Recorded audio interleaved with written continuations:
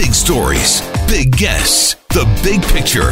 Afternoons with Rob Breckenridge. Weekdays 12:30 to 3, 770 CHQR. Well, a happy Tuesday to you, friends, and a happy St. Patrick's Day, I suppose I should add. But obviously, this is a Tuesday. This is a St. Patrick's Day, unlike any other.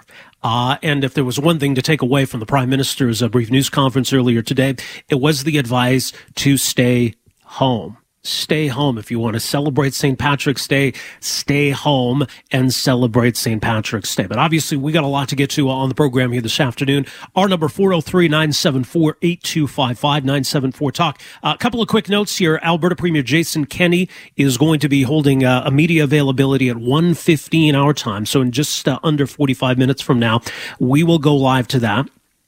Later on today, 3:30 is the regularly scheduled update from Alberta Health Services and Chief Medical Officer of Health, Dr. Deena Hinshaw, and she will be there. Now, if you saw or heard the press conference yesterday, Dr. Hinshaw was in self-isolation. She had woke up yesterday, she said, suffering from a sore throat. Was taking precautions, was tested for coronavirus COVID-19. That test has come back negative. So she has resumed her normal duties today. And she will be live at that press conference at 3:30 this afternoon, and we will have that for you live coming up in about 3 hours from now. So a lot of ground to cover on the program today, but I want to get to our next guest right out of the gate here. Talk a bit about the situation in Ontario and also his own personal experience of making his way back to Canada. Matt Gurney is a columnist and editor with the National Post, nationalpost.com. Matt, thanks so much for making some time for us here. Welcome to the program. Oh, it's good to be here. I'm self-isolated, so you calling me just helps break up the routine a bit.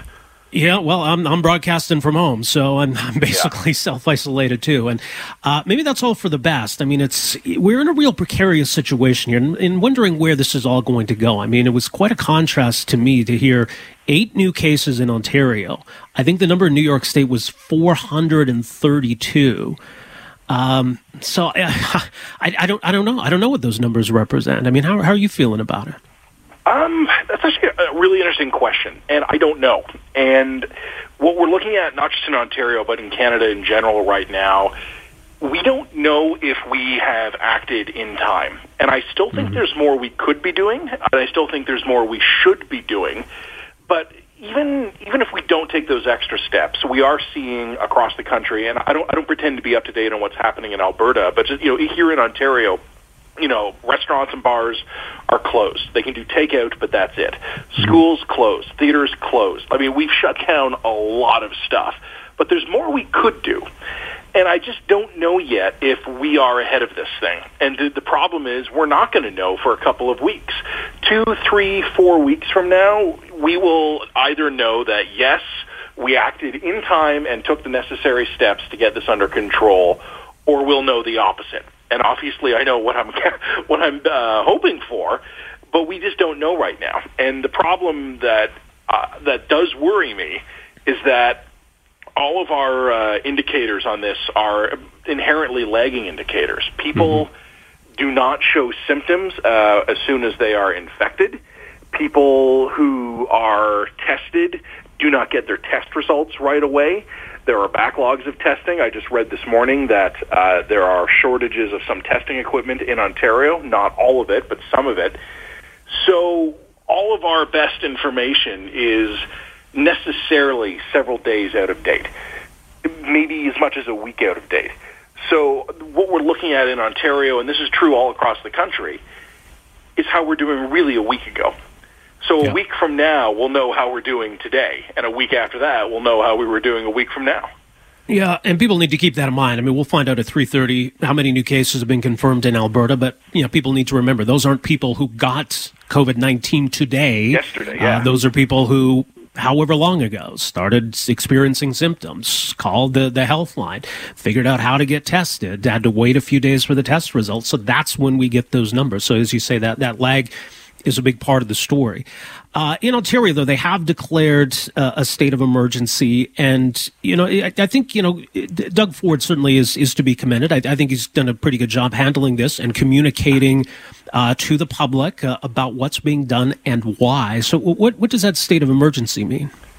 Well, what it is meant in a very literal sense, it has two immediate effects. First of all, Doug Ford, immediately after declaring the state of emergency, issued several orders, banning groups over 50 from any congregation and shutting down a lot of facilities. Now, some of these shutdowns actually are just making official what had already been requested. Ontario had already asked bars to close, had already asked theaters to close, even houses of worship. So the state of emergency gave the government the ability to make that an order instead of an ask, and this will be enforced, we're hearing, either by law enforcement officers or, if necessary, the police. So that is something that is firmer than what we'd seen before, but it's not a huge change. But the thing that is actually, I would say, more meaningful, we don't know where this is going to go yet. Canadian governments have huge emergency powers. And we don't know, we've never dealt with something like this before. No. And our current emergency management laws have never been tested in the way they're probably going to be tested over the next couple of weeks. So we don't know how that's going to work, and we also don't know what may be necessary. But what we do know is that once the legislature declares a state of emergency, right now Doug Ford has done that on Cabinet's own authority, but there's going to be a meeting of the legislature later in the week where apparently all the parties have agreed to immediately enact the emergency legislation. That will give the government sweeping powers. What they ultimately do with them, I don't know. But I think the Premier and apparently the opposition leaders as well have correctly concluded that this is something we'd rather have behind us so that it's there in place if it becomes necessary. You know, it's an interesting point you raised in your piece today on the question of overreaction versus underreaction. I mean, it's pretty unlikely that in a few months or whenever it is, we'll look back and say we got this exactly right. I think we'll either look back and say we underreacted or we overreacted. And really, for all intents and purposes, it is much better that we look back and say, okay, we overreacted.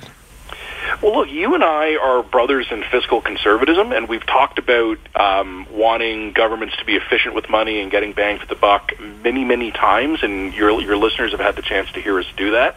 But this is one of those only examples where, as hawkish as I am on budgets, there are some exemptions when you've just got to spend the money, and some of those exemptions are times of war and times of natural disaster. And a pandemic might not what we often think about when we talk about natural disaster, but that's exactly what this is. So if we overreact in the short term and we end up taking more steps than are necessary, there will be money that is spent and there will be economic activity that is suppressed, and that isn't good, but it's acceptable. And normally I would not be the guy calling for more government spending than necessary or to see more suppressing of the economy, well, any suppressing of the economy, really. But in this case, we can overreact now and then ease off later, or we can try to guess where we ought to be using these lagging medical indicators and then find out a week from now, oops, we were wrong, we should have done more. Because in that case, we're going to end up doing all these extra things anyway, but we're going to be doing it after the situation has already become worse. At his press conference this morning, Doug Ford was asked about, for instance, shopping malls, office buildings, transit systems, manufacturing facilities, things like that. And he said, no, right now those are remaining open, but we have in mind that it might become necessary to close them in the short term. To my mind, if you're already thinking that it might be necessary to do something in the short term, just do it now. And the worst case scenario is that it was unnecessary and that it costs us some money. And the best case scenario is that it actually ends up being required and prudent and ends up saving potentially thousands of lives and, not to mention, a ton of money and economic activity. Yeah, well, that's the thing, right? I mean, obviously the big concern is the burden on the healthcare system, and that's going to cost a ton of money, so you got to factor that in. And I mean, the good news is that, if viruses can hit a dead end, if someone who's sick and isolates and doesn't infect anybody else and it goes away, I mean, that's part of winning this war. I mean, you mentioned it's kind of like a natural disaster. It's also kind of like a war, and instead of the government sticking you in a tank, the government's going to stick you on your couch. Yeah, when I think about some of the wartime experiences of members of the Gurney family, I mean, I think I'm kind of lucking out on this one. Like, I'm not riding a bomber flaming down into the jungles of India. I'm not riding a landing craft to land on the beaches in Normandy or getting shot off my horse in the First World War. In terms of wartime contributions, like, I'm working from home. You know, like, we're eating foods that are not as fresh as usual because we're kind of eating out of our pantry. I gotta say, this ain't bad. And I know that this is a scary time for a lot of people, and anxiety's high and stress is high. And believe me, man, I'm not exempting myself from that. I have not slept well in days because there's just so much on my mind, and I think I speak for a lot of us on that one. Mm-hmm. This is a stressful, unprecedented time in our history. But right now, the sacrifices we're being asked to make aren't that big. And if we aren't careful, we could find ourselves in a situation like we're seeing in Italy, and now we're seeing it in France and Spain as well, where the sacrifices are much bigger than we're being asked to put up with right now, and the consequences in those countries is already really, really intense. The number of dead in Italy is going up many hundreds every day. Spain seems to be heading in the same direction. That could easily be us in a few weeks, but it could easily not be us if we, God willing, make some good decisions in time. Yeah. Let's talk about the airport thing for a second, because I get the sense that, the situation today is a lot better than it was a few days ago, but there were some pretty alarming images and stories coming out of the big airports over the weekend, and the throngs of people returning to Canada and what they were being told. I mean, it was kind of a mess. What did you see firsthand?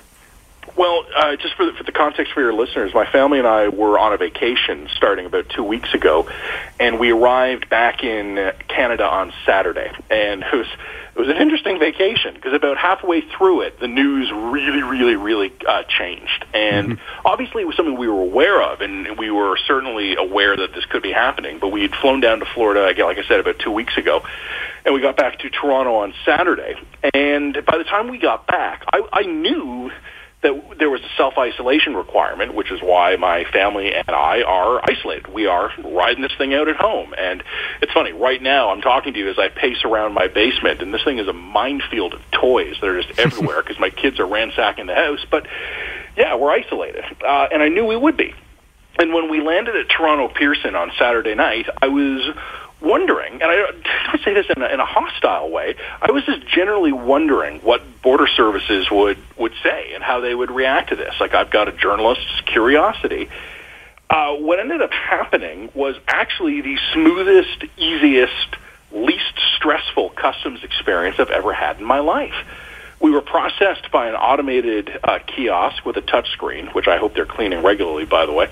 Yeah. My wife and I had to scan our passports and our kids' passports. My wife and I were photographed by the kiosk. Our kids didn't have to be. The automated kiosk asked us, are you returning from Italy, Iran, or China? We weren't, so we said no.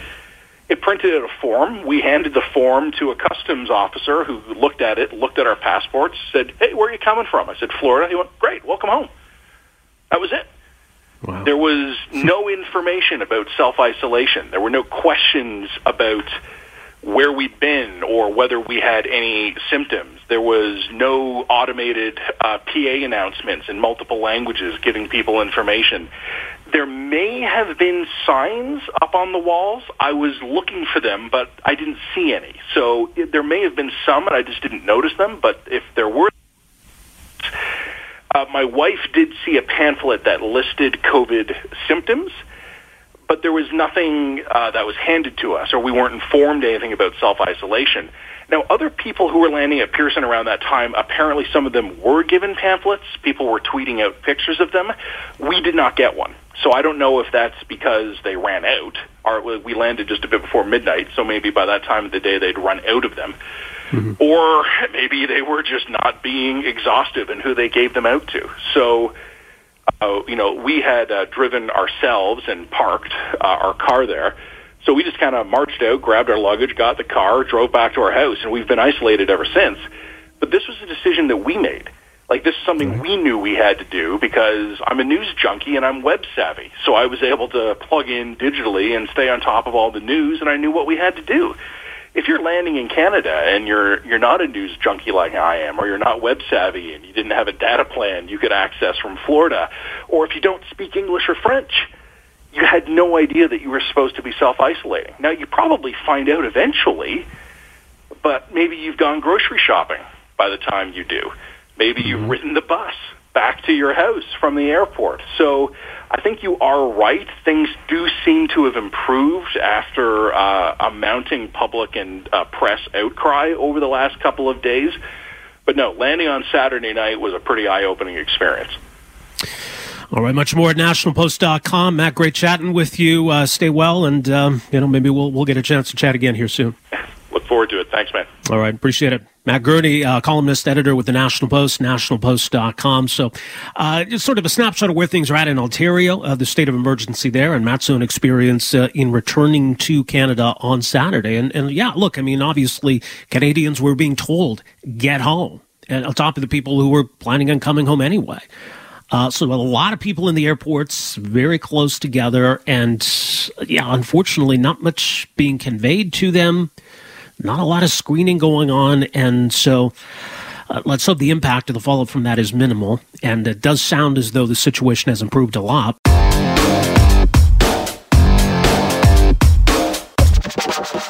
All right, so obviously we just heard from the Premier talking about the public health emergency, the state of emergency declared in Alberta. And, it I think helps crystallize for folks what it is we're dealing with here, that this is a public health emergency.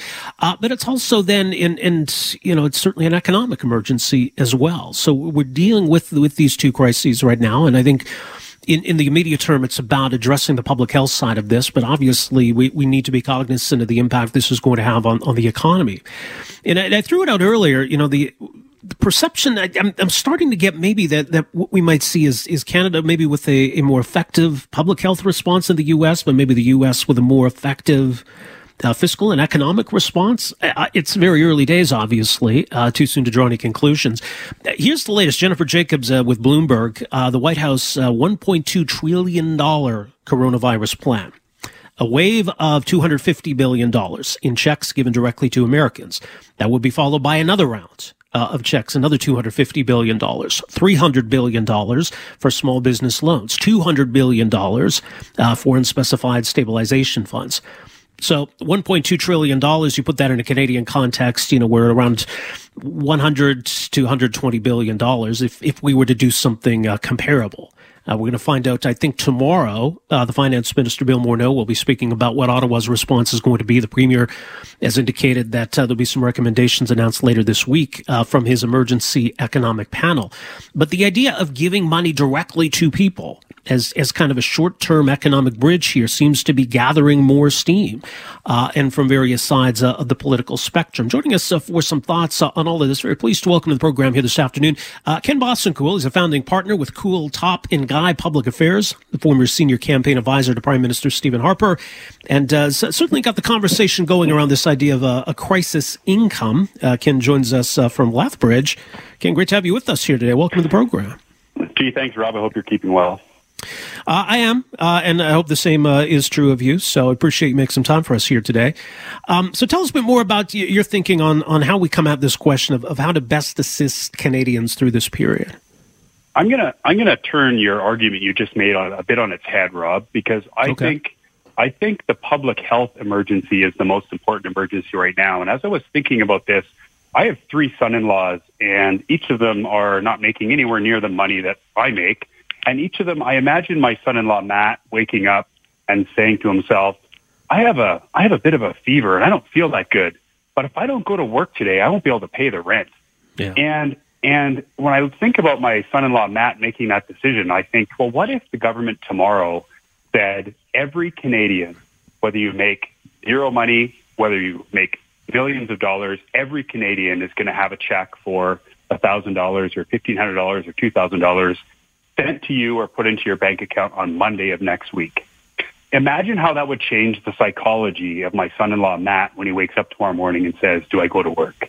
Mm-hmm. And so I think the economic, clearly there's an economic side to this, and I'll talk about that in just a minute. But I think my motivation, the more I thought about it, and my proposal is getting more attention than I expected. I'm writing something for the Globe later this week now. I did another interview this morning. But the more I think about it, the more I think that getting money into the hands of Canadians in the next short while is actually addressing the public health issue as much as the economic issue, because it'll make decisions on the margin that much easier for people who can't afford to skip a bunch of days of work. Yeah, I think that's an important point. I mean, these two issues, the public health situation, the economic situation, like you say, I mean, it very much overlaps. So, I mean, how do we come up with, a number? And, it's obviously meant to be a temporary measure, but what's the most effective way of doing this, do you think?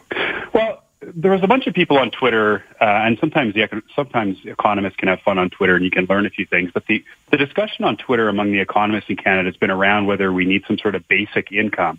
And as I started to think about this, I started to think that for all of the reasons that I don't like a basic income, namely that programs should be targeted to the needs of Canadians, whether you're disabled or on welfare or have other issues, our welfare system should be complicated. It should deliver more money to people with more needs, and therefore a basic income is a bad way to deliver that.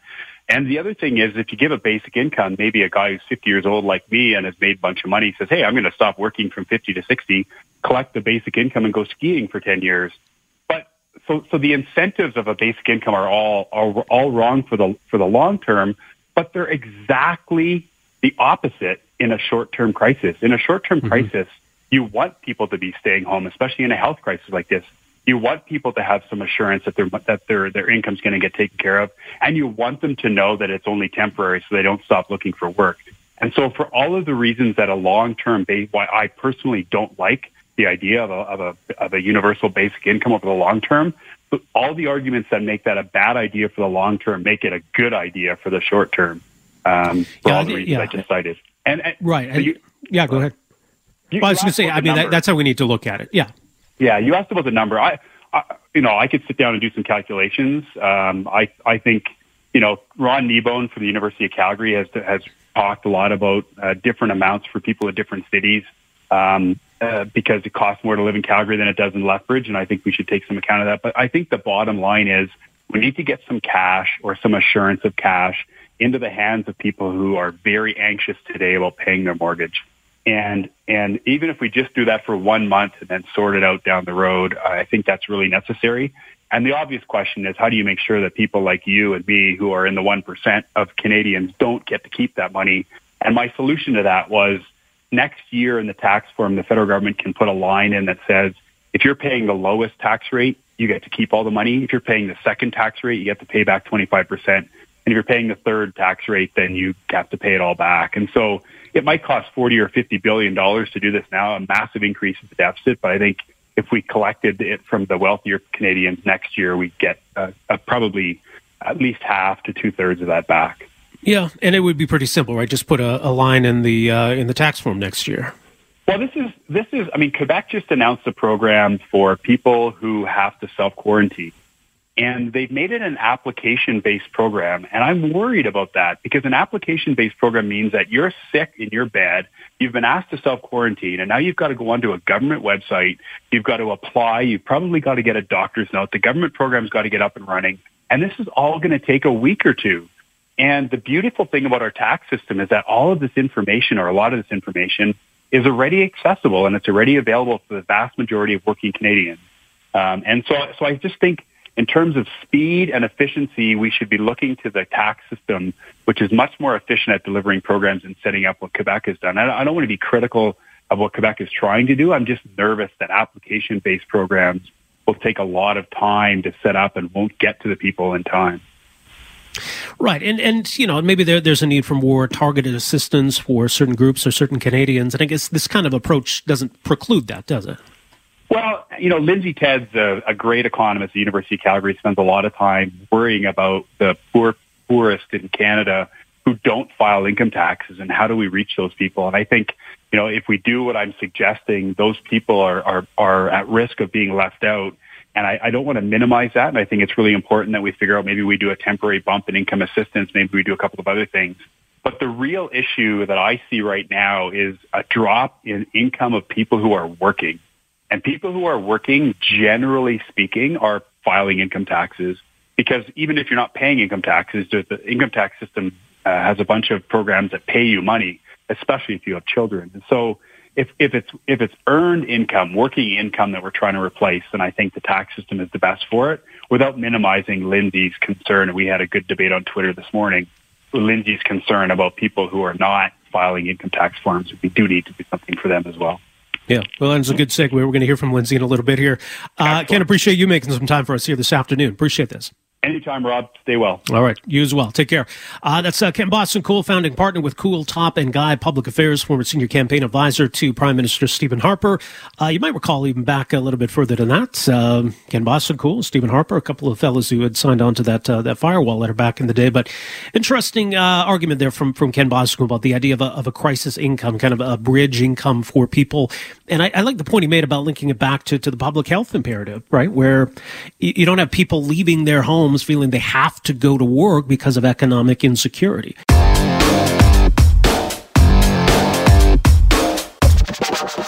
All right, well, let's continue this conversation about, how to help Canadians get through this period. And, there's going to be conversations about, well, what about this industry or that industry? And certainly conversation about businesses in general getting through this. But certainly I think, just in terms of helping Canadians first and foremost, I think that's got to be the priority. So this idea maybe of just directly giving money to Canadians, kind of the universal basic income on this short-term emergency scale. Well, joining us for some further thoughts on maybe the most effective way of helping Canadians right now, I'm very pleased to welcome to the program Lindsay Tedds, Associate Professor at the University of Calgary, Scientific Director of Fiscal and Economic Policy at the School of Public Policy at the U of C. Lindsay, great to have you with us here. Welcome to the program. Oh, thanks for having me, Rob.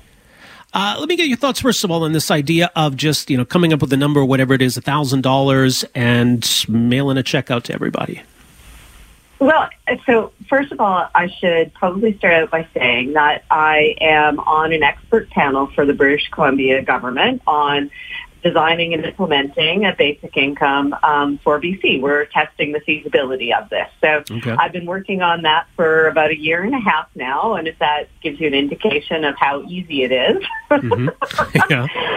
that should indicate it. So it's one of these ideas that it sounds great in principle, and I totally agree with it in principle. But I'm the one who has to implement it. I mean, that's my job. I'm the one. That's my expertise, is implementing public policy, and this is where I come in and sort of say, well, let's think about how we're going to implement it, and what does that implementation mean for actually getting it into the hands of the people who need it the most. Those are the people I worry about the most. And some of those concerns that Ken was just talking about are the ones that are the things that I'm concerned about.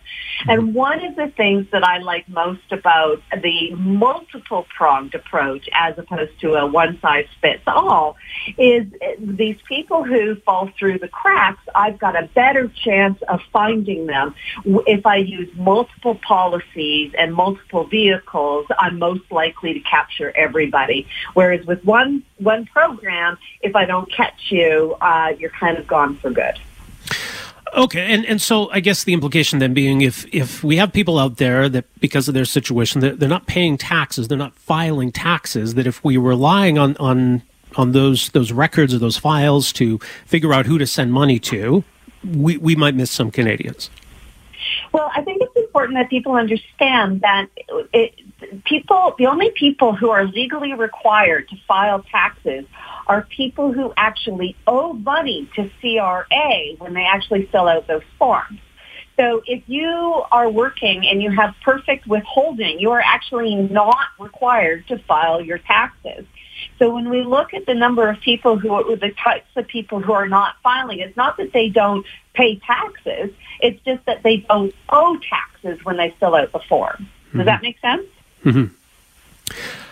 Here in Alberta a number of years ago, of course, we did this. It was certainly not an emergency situation of any sort, but the idea, right, Ralph Bucks, as they were called at the time, I mean, just as a model of getting a lump sum of money out to Alberta households, does that give us any kind of indication as to how we could do that right now?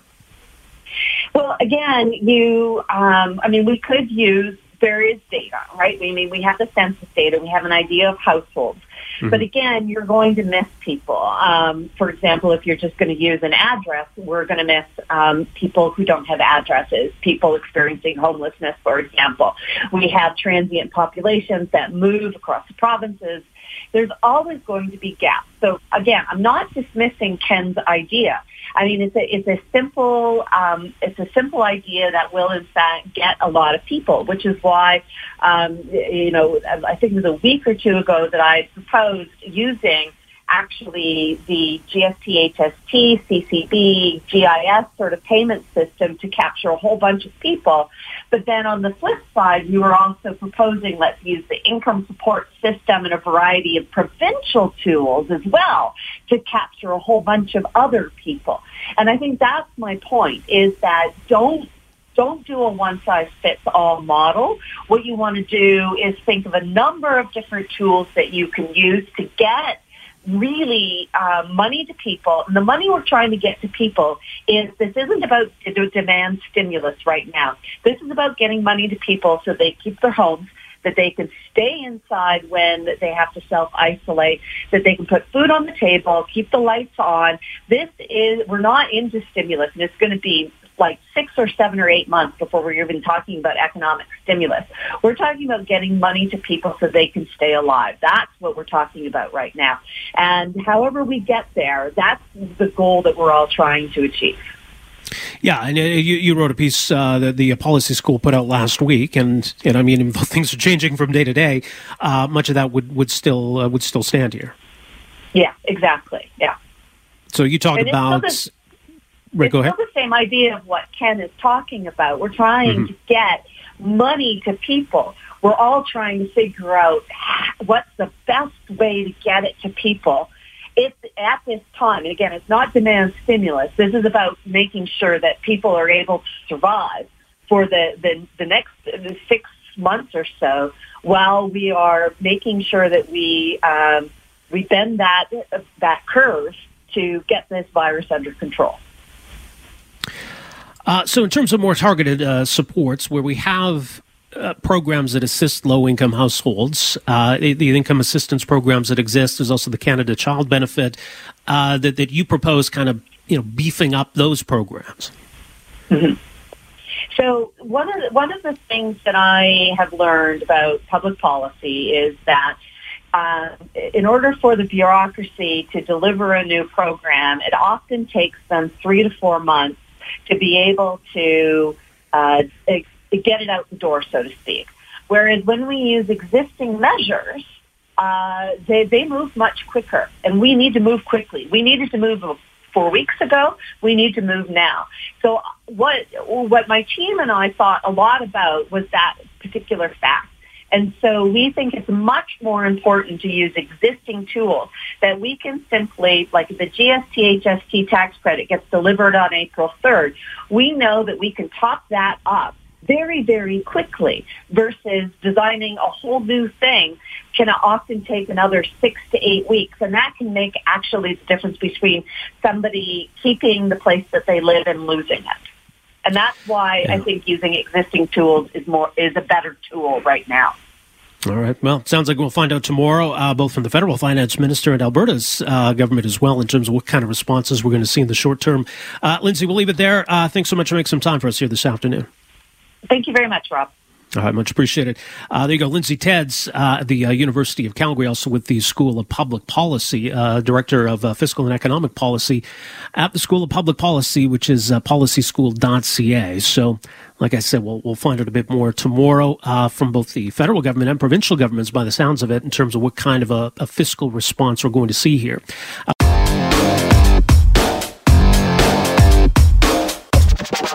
But obviously, as we were just talking, I mean, there's going to be some considerable economic shock as a result of this whole situation. And, even before this whole COVID-19 situation, right? I mean, the Canadian economy was on some precarious ground, right? There was certainly concern that we might see some slowdown in the early part of this year. Obviously, the situation with oil prices, rail blockades, so we had some issues we were dealing with. But this is going to mean a big shock. So perhaps no great surprise in that the Conference Board of Canada is anticipating that this second quarter is going to see a contraction that we're looking at a possible or maybe a likely recession as a result of all of this. But joining us to talk more about the economic impact and some of the changing forecasts looking through the rest of 2020 and into next year, Matthew Stewart joining us, Director of Economic Forecasting with the Conference Board of Canada.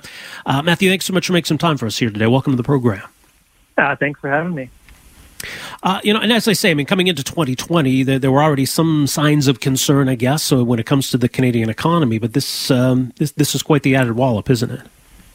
Yeah, when we look at the end of last year, the economy grew by just 0.3%. That's the weakest performance since the second quarter of 2016. And then you add on to that the impacts of COVID-19, the collapse in oil prices that's particularly hitting Alberta, and the rail blockades. And we basically brought Canada to the brink of recession.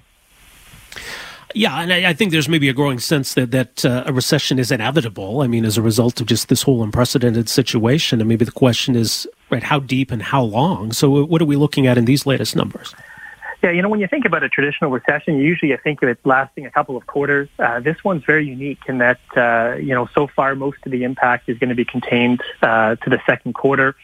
We know how much people spend on things like food, going out to restaurants and entertainment, and we know that's going to stop basically in the second quarter. What we don't know yet is how long that's going to last. So there's still we know it's going to be a steep decline in the second quarter. What we don't know yet is how long it's going to last for the year. So at least, then these things may change, obviously, but this latest summary, then what kind of a contraction are we looking at? We're looking at almost a 3% decline in GDP in the second quarter. We're going to see large declines in consumer spending, particularly around food, accommodation, that kind of thing. We're also seeing large declines in business investment as companies really try and protect their balance sheets. We're also being hit hard internationally. Our exports were already struggling before, the recent announcements around COVID. This only makes things worse. We're seeing, a substantial slowdown in a lot of our trading partners, particularly the United States and China, and that's making it even more difficult for us to sell a lot of the goods into those markets. So we're going to see a large hit on the trade side as well. Mm-hmm. Right, and yeah, one of the factors that affected the markets yesterday, anyway, some of the data coming out of China, which appears to be past the peak, but in terms of retail sales and lost productivity, I mean, it's been considerable, hasn't it? Absolutely. It wasn't that long ago that we were expecting growth of around 6% in China. We now see growth in China of about 4%, and they're one of our largest trading partners, and that impacts the entire supply chain for our manufactured goods. Now, we're going to get more details this week on what kind of a fiscal and stimulus response we're going to see from various levels of government, including obviously the federal government. How do we factor those decisions in? The decisions that get made or don't get made, and how that's going to impact the economy. Well, I think given the size of the slowdown, particularly in the second quarter, that we're going to see a pretty substantial stimulus package at the federal level and likely for Alberta as well. I expect we'll probably see something in the range of 1% of GDP, which is about $20 billion announced later this week at the federal level. Likely it'll come in the form of, transfers to persons, tax cuts or checks to households to help them deal with the maybe being in quarantine or being home from work. That'll have a substantial or a positive impact on the economy, but I don't think it'll have much of an impact right away. I think people will wait until things start to pick up before they spend a lot of this money. So we're still looking at a pretty substantial decline. Yeah, and I think it's hard to know what the fallout's going to be. I mean, I think otherwise, though, if the fundamentals are there for growth, that once we get through this situation, we should see some kind of a rebound. So what are we anticipating then for the coming quarters and looking into next year? Yeah, I do think we'll see a rebound towards the end of the year, likely in the slightly in the third quarter, and then particularly in the fourth quarter this year, we'll see a rebound, which makes it quite different than a lot of the other recessions that we've seen. But even still, we'll see a pretty weak year for GDP for Canada. The growth that Canada was experiencing already wasn't particularly great. Now we're looking at 0.3, which is far from a good story. When you look at Alberta in particular, we just updated our numbers. Alberta was likely was in recession last year with a decline in GDP. We expect no growth in Alberta for 2020. Well, that's disappointing, and obviously that's very much linked to what's happening with oil. And obviously, this situation's having impact on demand, but we've got other global circumstances that are contributing to higher supply, and obviously Alberta's feeling the brunt of all of that. Yeah, just to put it into context, Alberta's economy is still smaller than when it was in 2014, so it's been particularly hit hard. Not only with the impact of COVID-19, but with the large drop in oil prices. I do think that there is some positive news, and that if Saudi Arabia and Russia can come back to the table, we may see some higher oil prices later in the year and allow for a bit of a rebound into 2021. Let's hope so. Much more at conferenceboard.ca. Matthew, thanks so much for making some time for us here today. Appreciate this.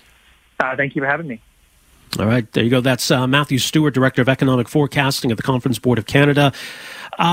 So, yeah, I mean, there's certainly some troubling numbers in all of this, but some signs of optimism down the road here. And, we say we hope so, right? That's kind of the word we're all using now, that we're kind of hoping for the best here in getting through this crisis, and hoping that it's as short-lived as it can be.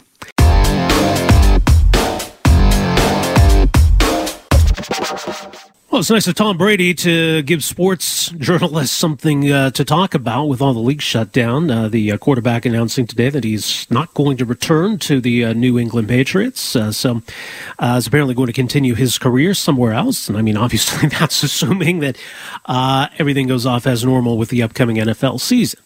So anyway, some big news in the sports world, and certainly I think the sports world's been a little bit starved for them, because all the news recently has been either about the league shutdowns or the kind of bad press for some of these big sports teams, or whether they're going to look after their part-time staff. Once you cancel the games, you got a lot of people who would be working those games who aren't doing anything. And to the credit of some teams, they stepped up right away and said, look, yeah, we got you back. Other teams took a little bit longer. For a couple of Canadian teams, including the Calgary Flames, there was a 180 along the way.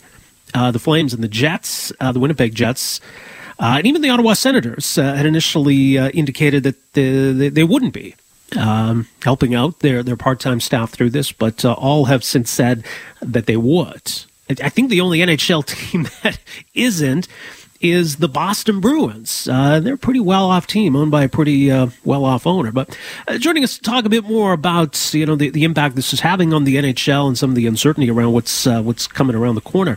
Very pleased to welcome to the program here this afternoon Marty Klinkenberg. He's a reporter with the Globe and Mail, also author of the book The McDavid Effect. Marty, thanks so much for making some time for us here today. Welcome to the program. Oh, thank you very much, Rob. I'm glad to be with you. It's been an interesting few days for these NHL teams, obviously, and certainly some bad press for a few of them. Your thoughts just on this whole situation with the part-time staff and the decisions that some teams have been making?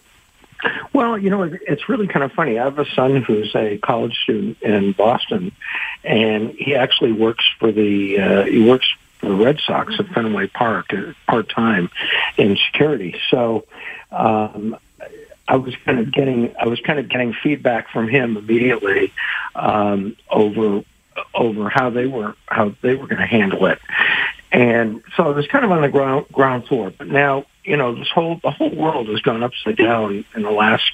It's hard to even think back to 10 days ago. I know, and how normal things seem to be.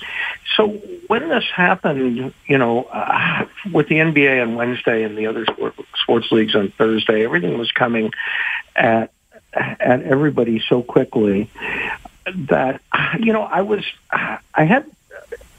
do have a lot of faith in humanity, and it seemed to me that a majority of organizations, did step in to do the right thing. The Mavericks on Wednesday night, Mark Cuban, now he is a billionaire, but Mark Cuban immediately started talking about how he would, that he would take whatever steps necessary, and he even talked about there could be tax complications and all sorts of stuff. And then, well, what do we do if we pay employees but then they work the date? do we pay them again? And then he said, oh, what the heck? I don't really care. I'll pay them a second time. So you had a gamut of responses. The Maple Leaf Sports and Entertainment was pretty quick on Thursday. Model organizations, I've always looked at the Flames and the Jets as very, very good kind of corporate citizens and model organizations. And I do have the feeling that if they could do it all over again, they might have had a different response. I think it's fair to give them a mulligan. They did eventually decide to do the right, make the right decision there.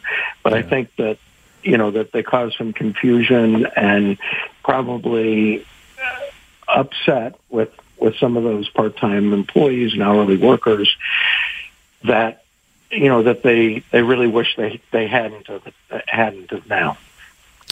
Yeah, and with so much going on, I mean, I don't know how many people were paying close attention, but there certainly was a backlash, on social media, and even here in Calgary. I mean, you had one city councilor, Jeff Davison, who was maybe the biggest booster on city council for getting an arena deal with the Flames and having some public dollars involved, and he was most vocal in urging the Flames to respond. I think that kind of magnified things a little bit here, is that we had just been through this arena debate, and the fact that the city had ponied up and put some public dollars toward helping the Flames get this new arena, and then to have the Flames turn around and do this, I think that made it a little worse for them.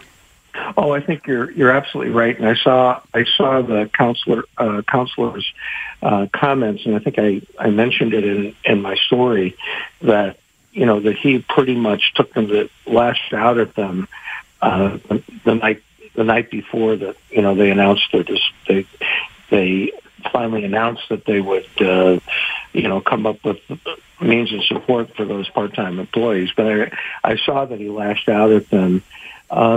Yeah, the timing itself wasn't, was pretty difficult. I think, especially after that arena debate. I think that there would be some. There would already be hard feelings against it, and any of those people feel any better for sure. And just quickly, I mean, Marty, what are you hearing? I mean, I know the NHL is watching this day by day. They've allowed players to leave their team cities, return to their home cities, wherever those might happen to be. And, maybe the idea at some point in May or June or even later of just kind of going right into an altered or a shortened playoffs, probably in front of empty arenas, would still even be the best case scenario. But what are you hearing about contingency plans and discussions? Yeah, I noticed that they pushed back from the original kind of end of the month here.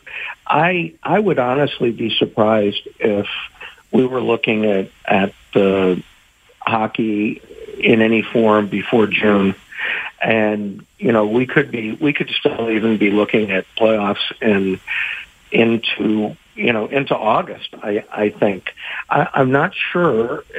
Depending on how long this window is, will they pick up with the remaining regular season games? I think that's a question. If not, it's going to make a lot of people unhappy because they've all played within a couple of games of each other, but that makes a difference in the standings. Are they going to start with the end of the regular season? Are they going to start with the Stanley Cup playoffs? Are they going to go with 16 teams, or are they going to maybe try to reformat the playoffs and go with 12 teams? And of course, that would create a lot of animosity for some clubs. But I don't think that we're looking at. I think May is maybe too soon. I would think that it's more like June, and but it's kind of hard to tell from day to day, right? Because we're seeing more and more cases in Canada and of course in the U.S., things are kind of blowing up right now. So it's kind of hard to tell when the peak is going to be. If the peak is 30 to 45 days, like some health officials are talking at, then we're already into the middle to the end of April. So I think there's probably going to be a longer delay. Guess we'll find out much more on all of this, and of course COVID-19 coverage at theglobeandmail.com. Marty, thanks so much for joining us here today. Appreciate it. Thank you so much for asking. I'm glad to do it. All right. Appreciate it. Take care. Marty Klinkenberg, reporter with the Globe and Mail, also author of the book, The McDavid Effect. So, a lot of it's going to depend on just what happens in the coming weeks. Obviously, the players staying healthy, the ability to be able to travel, that's all going to play a role in whether they can do any games. But I think at some point, just to have that sense of normalcy, to be able to turn on the TV, watch a hockey game, even if there's nobody at the game, I think people would be craving that in the weeks and months ahead. So some big decisions to be made. Thanks for downloading and listening to the podcast. Don't forget to subscribe, rate, and review for free at Apple Podcasts, Google Play, or wherever you find your podcast. You can also find me on Twitter at Rob Breckenridge, and you can email me, rob@770chqr.com. Talk to you next time. Afternoons with Rob Breckenridge, starting at 12:30 on News Talk 770 Calgary.